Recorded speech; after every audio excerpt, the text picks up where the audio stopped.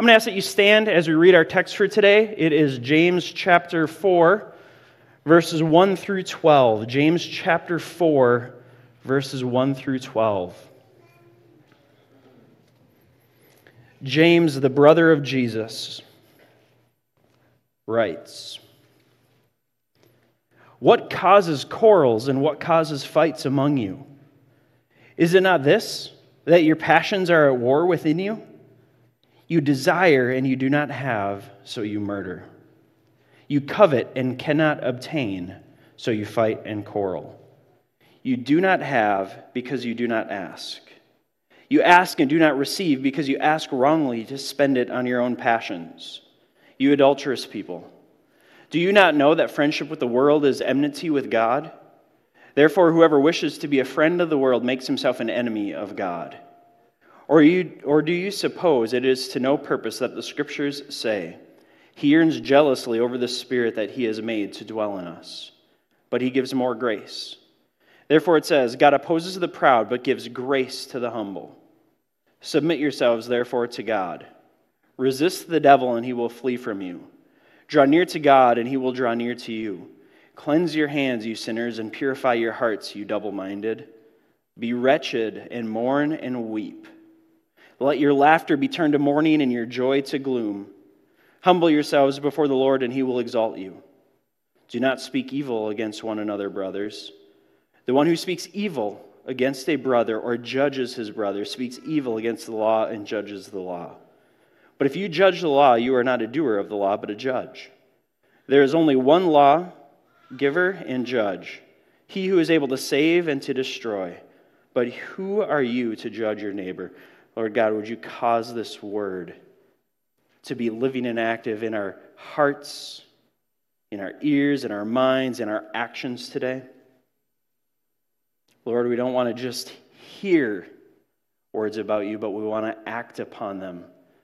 So, Lord, I pray that our listening this morning would translate into action. For your glory, for our good and the advancement of your gospel, we pray. In Jesus' name, amen. You may have a seat. Well, we live in a world full of quarrels and conflicts. It's not only on the news, but unfortunately it describes far too many of our personal relationships. And our text today addresses two main questions related to the many quarrels and the many conflicts among us. It asks these two questions: where do quarrels and conflicts originate? And how do Christians de-escalate? Or de-escalate is a fancy word. It's a common word. It's a cultural word right now to say, how do we combat conflict? How do we work towards conflict resolution? And so two questions that James is addressing here in our text is this core question. He asks it right away in verse 1. What causes quarrels and what causes fights among you?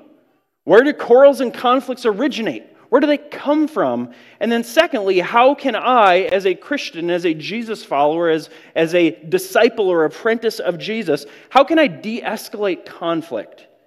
If conflicts are prevalent in the world and in my own relationships, what is my role? How do I contribute?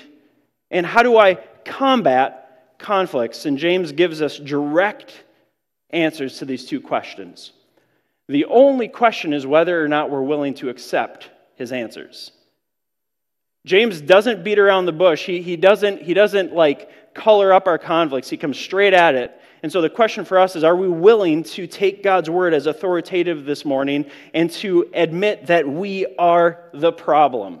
First question, where do quarrels and conflicts originate? He deals with this in verses 1 through 4, and the answer is that they come from internal passions which result in worldly reactions. Look at what James says here. Verse 1, the question, what causes quarrels and what causes fights among you? Why do you have conflict in your relationships? Why is the world at war with itself, with each other? Why do nations war against nation? Why does neighbor war against neighbor? Why within your family have you had so much conflict this last year? Oh, is that just my family? Why within the closest relationships in this last year have you realized there's a lot of difference, and that difference can result in a lot of conflict, so awkward that I don't even know if I want to go to my parents' house for the weekend? I'm not saying that. I'm identifying that in some of you. So awkward that I don't know if I want to see my siblings. So awkward that I don't know if I want to bring up that question. So awkward that I hope that this isn't discussed. So awkward that I open up my garage, I go into it, and I shut it before I have to interact with my neighbor.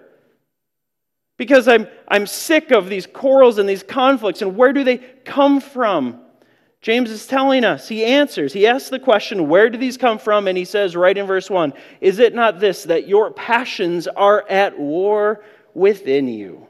You desire and do not have, so you murder. You covet and cannot obtain, so you fight and quarrel. You do not have because you do not ask. You ask and do not receive because you ask wrongly to spend it on your own passions. You adulterous people, do you not know that friendship with the world is enmity with God? Therefore, whoever wishes to be a friend of the world makes himself an enemy of God. Not a very nice intro, right, James? Your passions. What he does is take the finger that's perpetually pointing outward and he turns it inward. Now, isn't this human nature? When we're involved in conflict, when we have quarrels, when we have fights, we're generally thinking, if only the other people would see it my way. They're foolish. They're deceived. They're twisted. They don't know the facts. They haven't read this article. They haven't looked at this blog. They haven't listened to this podcast. If only I could fix them. That's what we do. It's what the culture does. That's what the world does. And James here is taking this finger that's pointing outward at other people, at other systems, at other governments, at other religions, and he turns it directly on you and on me. See, this isn't to negate the fact that it takes two to tango, right? I mean, it takes two to quarrel and to fight. Yesterday, I was up on my roof. My wife is out of town this weekend, and so I have all 3 kids, and I love time with my kids, but I was trying to get some yard work done yesterday because it was a beautifully sunny and amazing day, and there's some desperate work that needs to be done around our yard because I didn't want to have quarrel and conflicts with my neighbors by the state of my yard. I don't want them to be perpetually frustrated and annoyed with me as their neighbor because our yard is in disarray. And so I was up on the roof doing some work, cleaning some things off, and I just hear screaming and yelling from the ground. Oakley, that's mine! Give it back! Oakley, you can't have that! And I come to the edge of the roof and I look down, and one of my children, Oakley, my 4-year-old, she has a 99-cent pool noodle, and she's holding it. And my other kid is furious about this because that 99-cent pool noodle is worth everything in this moment. This fight, this conflict, this quarrel busts out so loud that I can hear it. Our entire neighborhood can hear it. And it takes two to tango, right? I mean, she took the thing. She was thinking about herself, her own passions. I see this 99-cent foam pool noodle, and I want it. And the other kid said, I don't want you to have that. It's mine, or at least in this moment, I think it ought to be mine, even though we tell our kids all the time when we buy stuff. We share all of our things. What's ours is yours. What's yours is ours. We are a family. We are a community. There's some things that you can have unique oversight of, but at the end of the day, we share everything. But in this moment, there was this conflict that arose because there was one possession that they each wanted. There was this internal passion, this internal desire, which was warring within them, and they wanted it. And so, yes, it takes two to tango. Yes, there's things in the world, and there's things in other people, and there's things in other religions, and other cultural systems, and other ways of doing life that ought to be addressed. But James is trying to instruct the church, God's people here, to be very careful not to assume that our conflicts are because of somebody else's failures, or somebody else's shortfalls, or somebody else's inability to see things the way that we know are wise and right and true. James turns the finger and he points it squarely on us. It's so interesting. What causes quarrels and fights among you? James is living in the first century in Jerusalem. He's pastoring the house churches in Jerusalem, which are under persecution from the Roman government. Real persecution. Like physical danger, people being martyred, people losing their lives for practicing their faith. And James doesn't say that the fights and the quarrels are because of the Roman government. He doesn't say that the fights and the quarrels are because of the pagan, godless people that are out in the culture. He says, what causes fights and quarrels among you in the church, and also you as you live life in this culture? Is it not this, that your passions are at war within you? When you are in conflict, when you sense conflict, when you perceive conflict, the first thing that James is telling us to do is to search inward. What passions are at war within me? What internal passions, internal desires do I have that are causing me to get angry, that are causing me to hold my ground, that are not allowing me to hear somebody else and take somebody else's perspective? He doesn't call us to blame shift. He calls us to take the blame, to own up to our issues, to know what our issues are, what's going on inside of me. And this isn't a new teaching that comes from James. Remember, James is the younger brother of Jesus. I think James here is just keeping in step with what he's heard from Jesus, what he's been taught from Jesus. Let's look at where I think James is getting some of this from. Matthew chapter 5, the Sermon on the Mount. Jesus had previously taught. He says, "You have heard that it is said that to those of old, you shall not murder, and whoever murders will be liable to judgment. But I say to you that everyone who is angry with his brother will be liable to judgment. Whoever insults his brother will be liable to the council, and whoever says, 'You fool,' will be liable to the hell of fire." See, Jesus himself is teaching, and it's similar. If you go back to James says, what causes fights and quarrels among you? Is it not that your passions are at war within you? You desire and do not have, so you murder. You covet and cannot obtain, so you fight and you quarrel. I don't think James is addressing actual murder in the church in Jerusalem. I don't think he's accusing the church members of actually murdering one another. There was murder happening in this culture. There was martyr happening in this culture. Christians were losing their lives because of the Roman government, and there was oppression, there was serious persecution. But remember, James is addressing this to the church, and he's saying there's fights and there's quarrels among you, whether that's in the local church or whether that's in your church family, whether that's within your extended family. There's fights and quarrels among you. You desire and do not have, so you murder. Again, I don't think James is accusing this church of actually committing the sin of murder. I think he's getting back into Jesus' teaching. So much of James actually mirrors the Sermon on the Mount. James talks about wisdom. He talks about meekness. James talks about putting your faith in action. And that's what the Sermon on the Mount does. Blessed are the peacemakers. Blessed are the poor in spirit. Blessed are the meek. Jesus here teaches us not to be angry, because our anger is what produces murder, and our judgment of others is what produces murder. And even if you don't go with the physical act of taking somebody else's life, that's birthed out of this internal passion which causes worldly reaction. And Jesus teaches that even saying "you fool" to another person, slandering them, tearing down their reputation, it's the root of sin. It's the root of hatred that leads to murder. And he says you're liable to judgment as a result. James isn't making up a new teaching here. He's following in the ways of Jesus. And he's teaching Christians to search our own hearts. Not to point the finger at others, but to turn the finger inward. And then remember, Jesus taught in Matthew chapter 7, verses 1 through 5. He says, "Judge not that you not be judged. For with the judgment that you pronounce, you will be judged, and with the measure you use, it will be measured to you. Why do you see the speck that is in your brother's eye,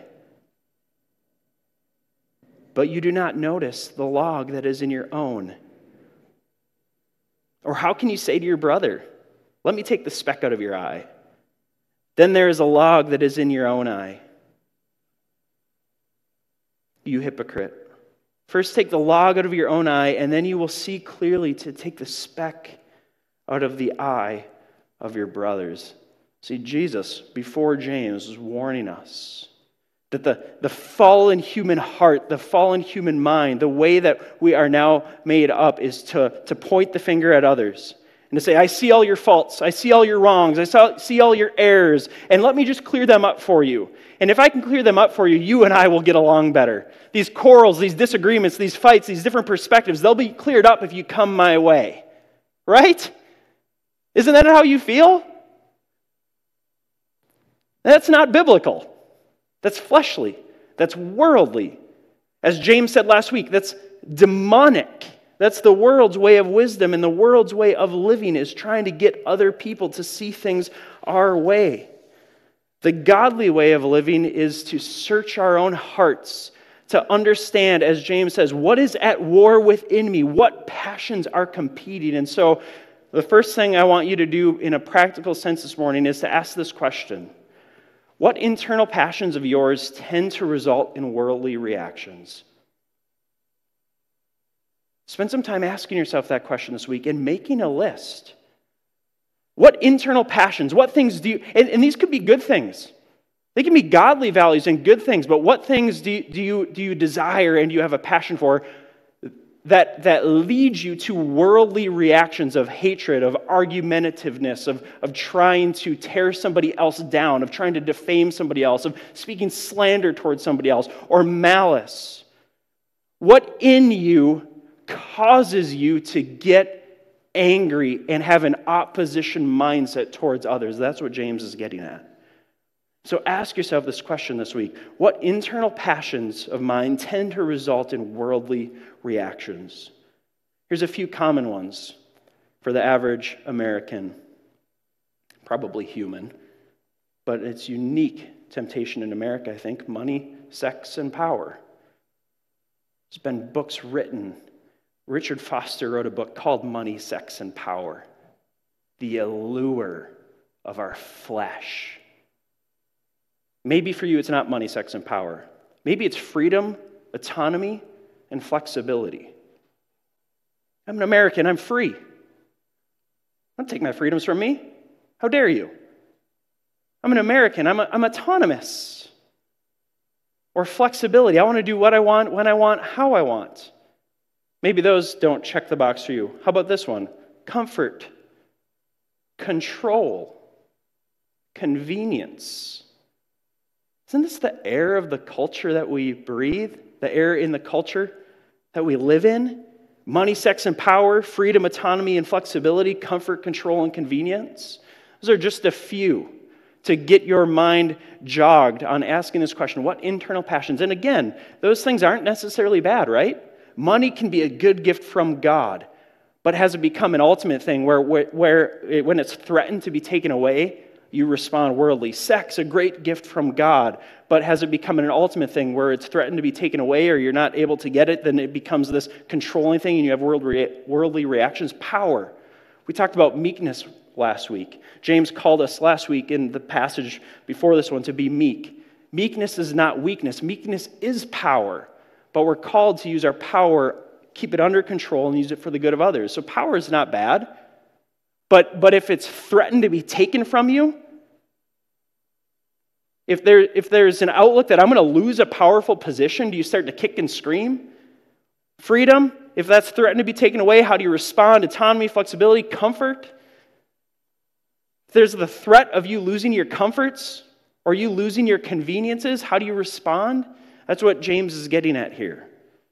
And once we've recognized and owned up to the fact that most of our problems are generated from our own selfish passions, then we can learn how to de-escalate. See, that's where it starts, Christian. Whenever you're in a conflict, you need to know, whenever I'm in a conflict, I need to know that my first job, your first job, is to look inward. What's going on in my soul that causes me to want to respond to that person in this way? What internal passions are at war within me? Do I have covetousness? As James says in verse 2. Remember, this comes out of chapter 3 where he says selfish ambition and bitter jealousy. What's going on in me? Why are we in conflict, and what is my role, and how can I own my role? That's step number 1. For us to deal with conflict in our lives, personally or corporately as a church, is to search inward. God, search me and know me. Reveal to me the things in me that are broken and need their ultimate healing and satisfaction and answer in you, because I'm trying to find it in other people or things, and I think that's why we're in conflict. All right, so that's step number 1. Once we do that, once we understand where conflict originates, that it originates within me, not within you, within me. It originates in you, not in them, not the person that you want to change their mind. The conflict originates in you. What's your role in the conflict? Now that we've identified that, we can move into the next question. How do Christians de-escalate?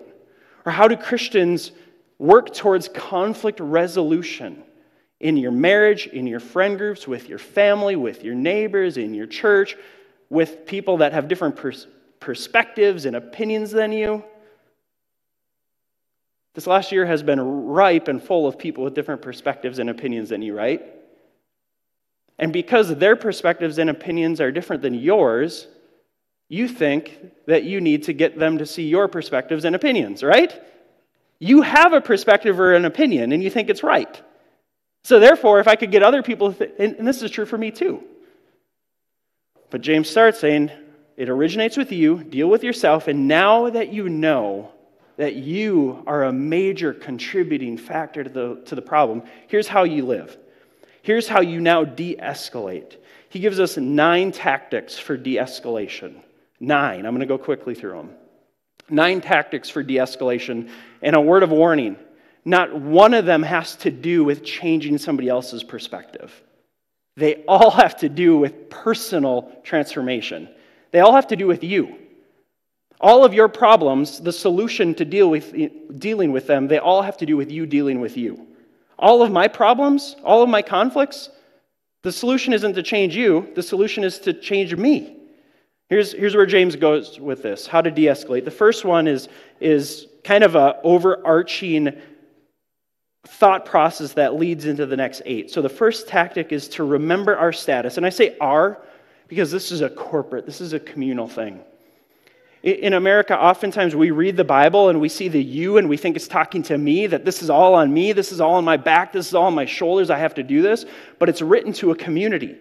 It's written to a people, and this is only worked out in community with brothers and sisters in the faith who we can hold one another accountable to and who we can encourage one another with the words of truth. So the first one is to remember our status. Let me start in verse 4. After identifying the problem, James turns the finger inward on yourself. He says, "You adulterous people, do you not know that friendship with the world is enmity with God? Therefore, whoever wishes to be a friend of the world makes himself an enemy of God. Or do you suppose it is to no purpose that the Scripture says, he yearns jealously over the Spirit that he has made to dwell in us, but he gives more grace? Therefore it says, God opposes the proud, but gives grace to the humble." Here's what James is doing. Once we've identified that we are the problem, now how we de-escalate situations and how we work towards conflict resolution, first step is for us to remember our status. To remember that if we are in Christ, we are chosen by God, we are holy, righteous, and redeemed, and we are no longer defined by the world.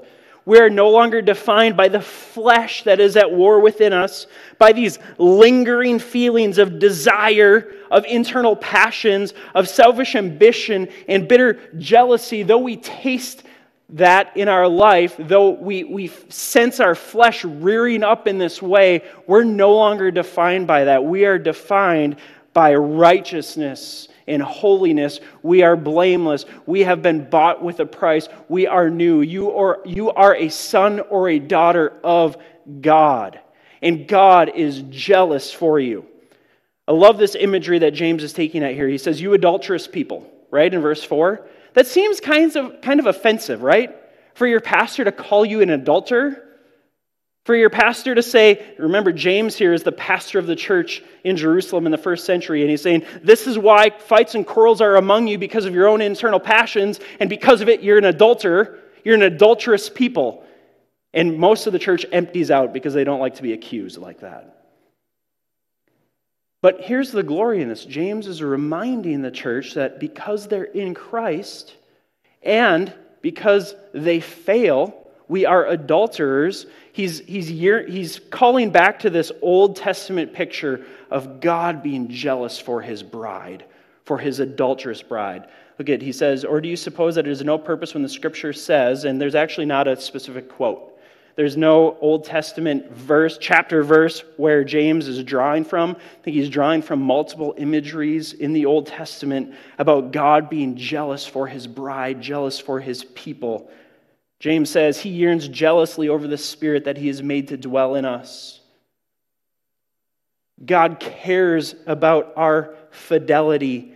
He wants us to be faithful to him.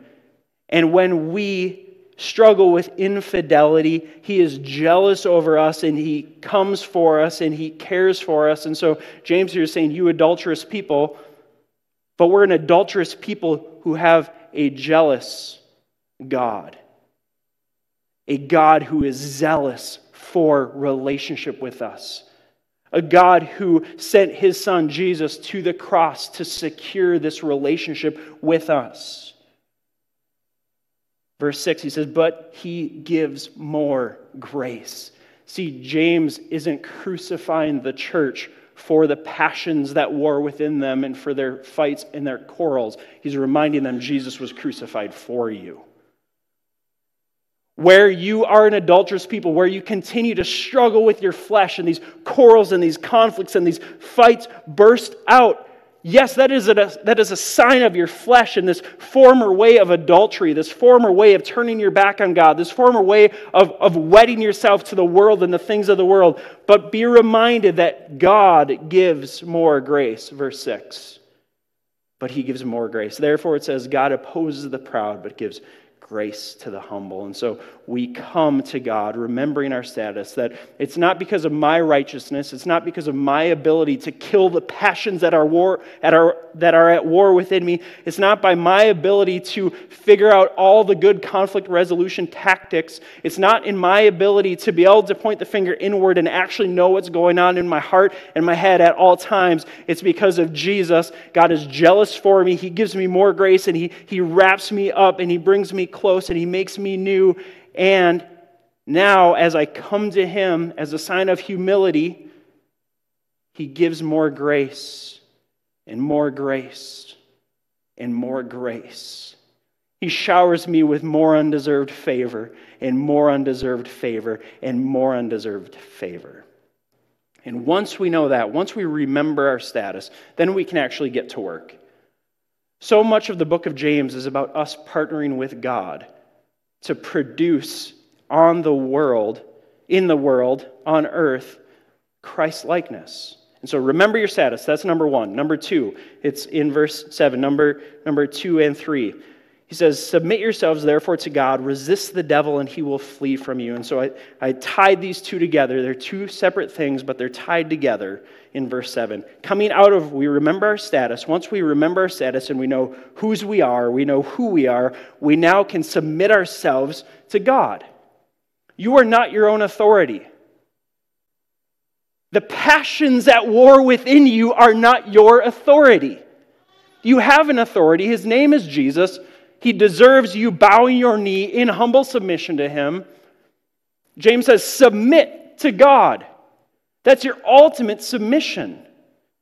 And so when you're in conflict with others, oftentimes there's this unspoken authority or this passion at war within you. It's working like an authority in your life. Say, no, you really need to work for this. You really need to want this. This is something that you need. And James is saying that a Christian who de-escalates or combats conflict is one who continually submits to God as the authority. Not the cravings of my flesh, not the selfish ambitions of my soul like he identified in chapter 3, not the bitter jealousy, not the covetousness of my heart.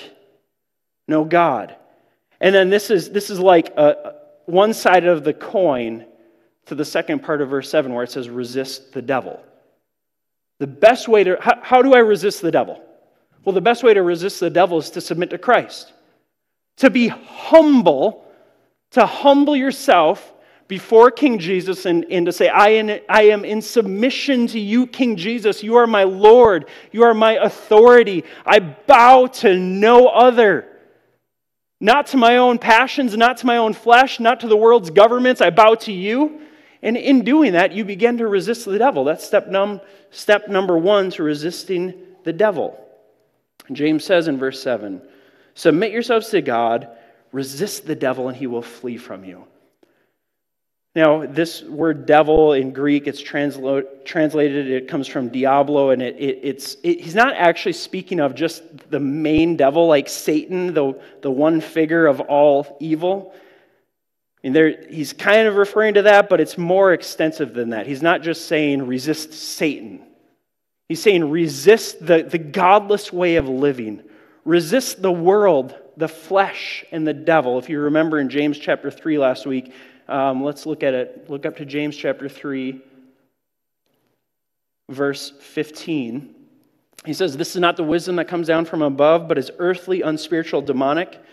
We struggle with the world, the flesh, and the devil. That's what James is getting at here. It's all of this godless way of living. If you remember in James chapter 1, look at it with me, verse 27.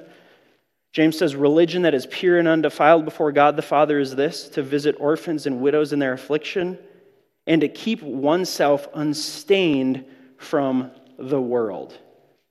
This is what it means to resist the devil. Our resistance, remember this, church family, your resistance, there's things in this world to resist, to be pushed back against, to be fought against. But it's not your seen neighbors, it's your unseen enemy. Christians aren't to resist other human beings.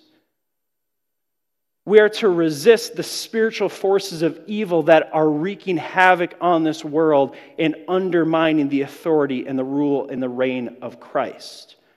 Ephesians chapter 6 says we fight not against flesh and blood, but against principalities and authorities that rule in the heavenly places or the unseen realm, the unseen places. And so how we de-escalate situations, how we combat conflict is to submit to Christ and to resist the devil. The devil, the demonic spiritual forces of evil, not other human beings created in God's image and likeness. And I love this promise in verse 7. Resist the devil and he will flee from you. There's a promise from Scripture.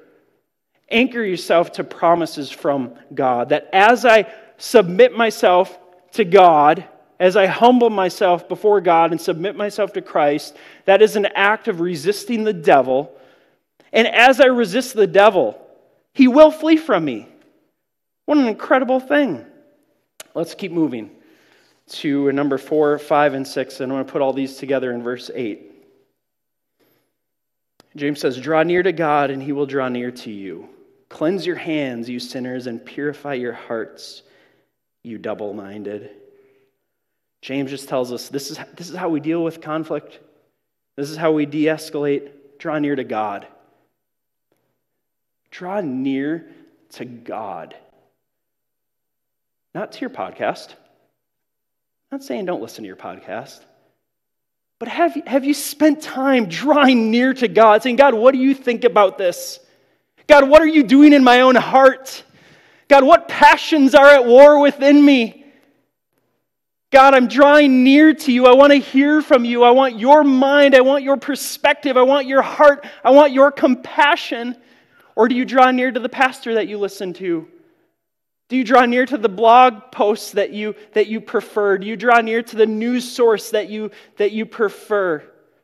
When we are in conflict, the way to deal with conflict is to assess ourselves, to allow God to show us the passions at war within us, to remember our status, to submit to Christ, to resist the devil, and then to draw near to God. And as we draw near to God, He gives us these other commands. Cleanse your hands, you sinners. Just keep away from sinful actions. Sometimes as Christians, we tend to become victims of our own fleshly desires. Like sometimes we almost teach and preach and disciple in a way where it seems like we are victims to our flesh. Like, I just did it again. I have no power. And so you need to remember you have the power of the Holy Spirit living in you, but then also just as a human being, you actually are responsible for your own decisions. You're not a victim of your flesh. You have control over your flesh, and James is saying, cleanse your hands. Stop doing sinful things. Stop participating in what you know is wrong. Don't say, I have no control. I looked at it again. I clicked on it again. Or I said this again. Or I said that again. Or I spent my money this way again. Or I spent my money that way again. I know it's wrong. I know it's wrong. God's convicted me. God's convicted of me. But I just can't do anything about it. James is saying, cleanse your hands. Don't become a victim of your fleshly desires. Just stop doing what's wrong. And if you need help, get help. Admit that you're helpless to somebody and get some help. Tied to drawing near to God is purifying our hearts. And again, this is why I put these all in communal language. Cleanse our hands. I went back and forth. I had this thing typed up a bunch. I had it cleanse your hands, purify your heart, so that you could take the ownership and the responsibility of that. But I'm just convinced that that's not what James has in mind, and that's not what the Scriptures have in mind. It's not you and Jesus figuring out, you trying to figure out, how do I cleanse my hands? How do I stop doing what I know is wrong? How do I purify my heart? It's us together. It's you in community. It's you telling trusted people, you know what, this is an area of temptation for me. This is an area of weakness for me. This is an area that I feel like I have no control or power. Would you help me? I don't want to become a victim of my flesh. I don't want to become a victim of my sinful impulses. So would you help me cleanse my hands? Would you help me stop doing this thing? Purify our hearts, James calls us. And just keep away from sinful thoughts. Don't let your heart and your mind dwell on things that are impure. And again, tell somebody, purity is a community project. Purify our hearts. Make us clean, O Lord. And here's why I think James ties all three of these together so powerfully. Draw near to God, cleanse our hands, and purify our hearts. Because the reality is we become what we're around. Right? We become what we're around. So as we draw near to God, our hands will become more clean. As we draw near to God, our hearts will become more pure. Now here's the gospel. Let's not separate it from the gospel. You have been made pure by Jesus' blood on the cross. You have been cleansed. You have been made pure. If you are in Jesus Christ, God sees you that way already right now as you are. But James is calling us to grow in that. And we de-escalate conflict by growing in that, by drawing near to God. We become what we're around. So if you listen to Fox News all the time, you start to sound like a Fox News person. If you listen to CNN all the time, you start to sound like a CNN person. If you're reading one blog on one particular perspective or one theological frame of mind, you're going to start to become like that. If you're around things that taint your hands and your heart, you're going to feel dirtier. You're not going to feel the purity of God. And so James says, draw near to God.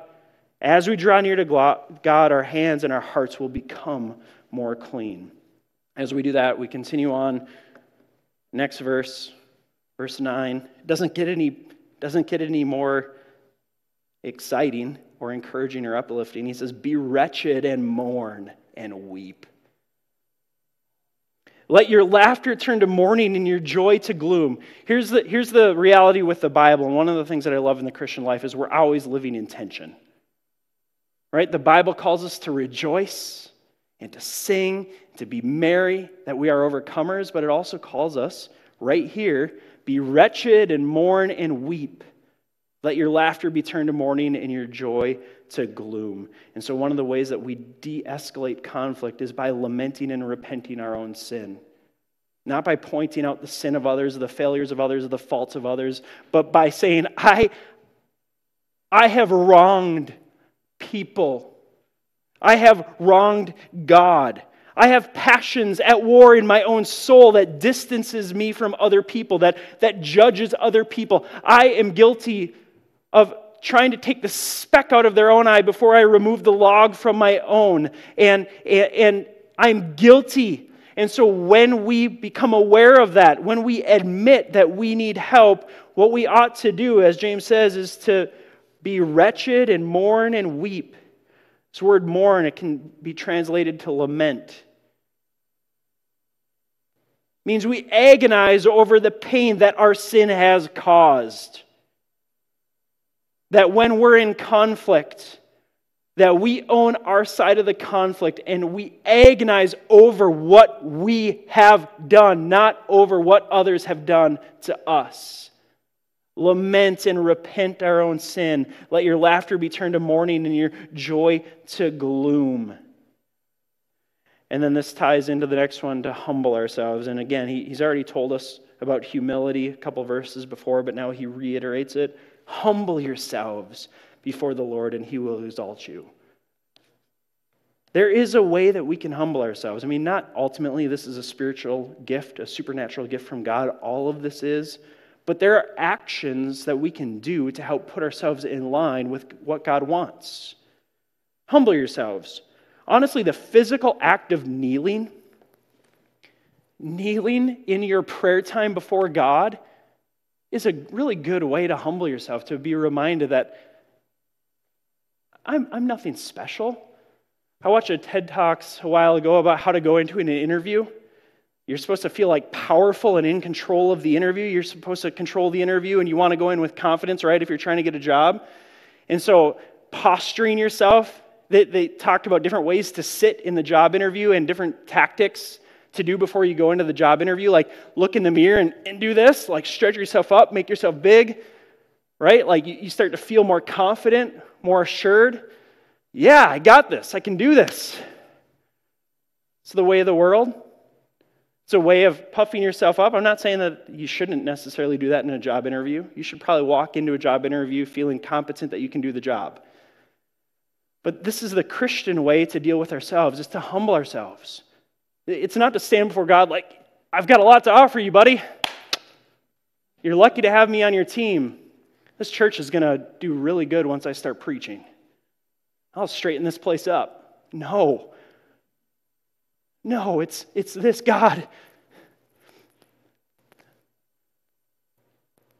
I'm broken. I have these internal passions and these desires at war within me. I have mixed motives. I want things from other people. Other people want things from me, and I don't want to give it to them, or maybe I do want to give it to them for the wrong things and the wrong reasons. God, I need you. I come to you humbly, and even as I kneel, I'm feeling a sense of pride in that because I'm doing the right thing, right? But physically coming before God and dropping to your knee, or maybe giving your stuff away.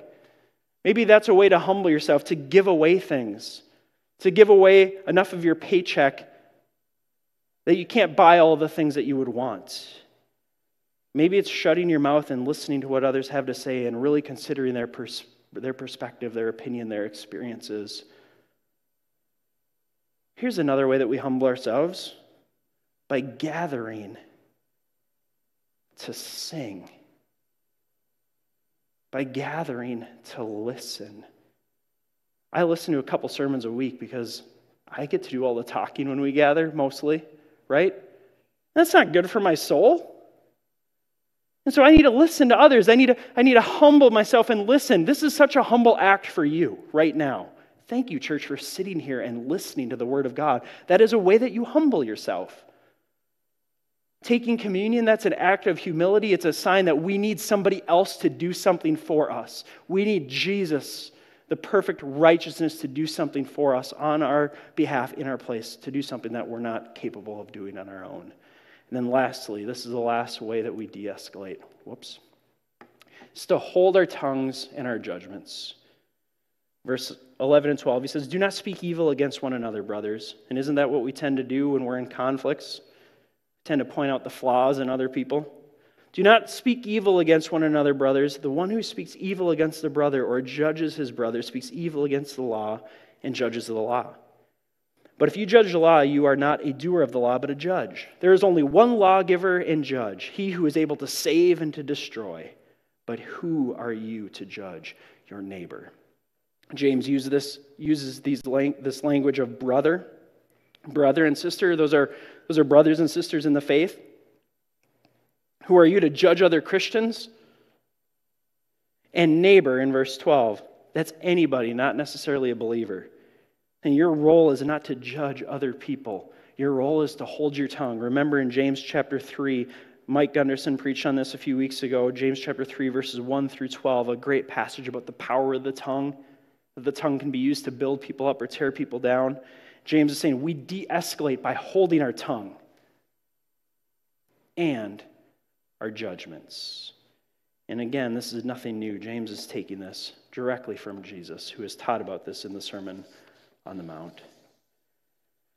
I want to jump back to verses 5 and 6 as we transition to communion.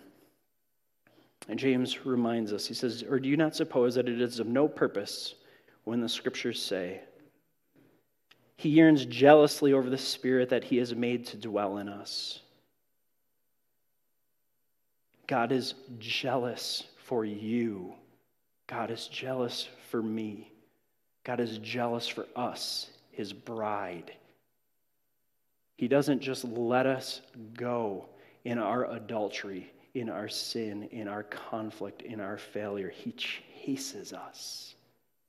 He zealously searches for us, it says, and He gives more grace. Therefore, it says, God opposes the proud, but gives grace to the humble. So this morning, I want to invite you to kneel with me as we take communion. I'm going to call the worship team back up, and they're going to lead us into some response. But I want to invite you, there's a communion packet in the pew in front of you, and if you've placed your faith in Jesus Christ, I want to invite you to spend time this week acknowledging that sin festers within you, that in your own flesh that you contribute, that your conflicts and your quarrels originate because of the passions that are at war within you. Spend some time allowing God to identify that for you, and then work on de-escalating it. And I want to work on de-escalating it right now as a church community by taking a knee. Remember, one of the ways that we de-escalate is to humble ourselves before God. And so take the communion packet. Take the communion packet and let's take this together. Matthew chapter 28 says, "Now as they were eating, Jesus took bread, and after blessing it, He broke it and gave it to the disciples." Go ahead and pull the wafer out of the top container. Jesus gives this to us as a reminder. We're kneeling in a sign of humility, and we're receiving from Him because we are a humble people who need a holy God. And Jesus broke it. Go ahead and break that wafer. And He gave it to the disciples, and He said, "Take, eat. This is my body. Let's eat together." And He took a cup, and when He had given thanks, He gave it to them. Go ahead and open up your cup.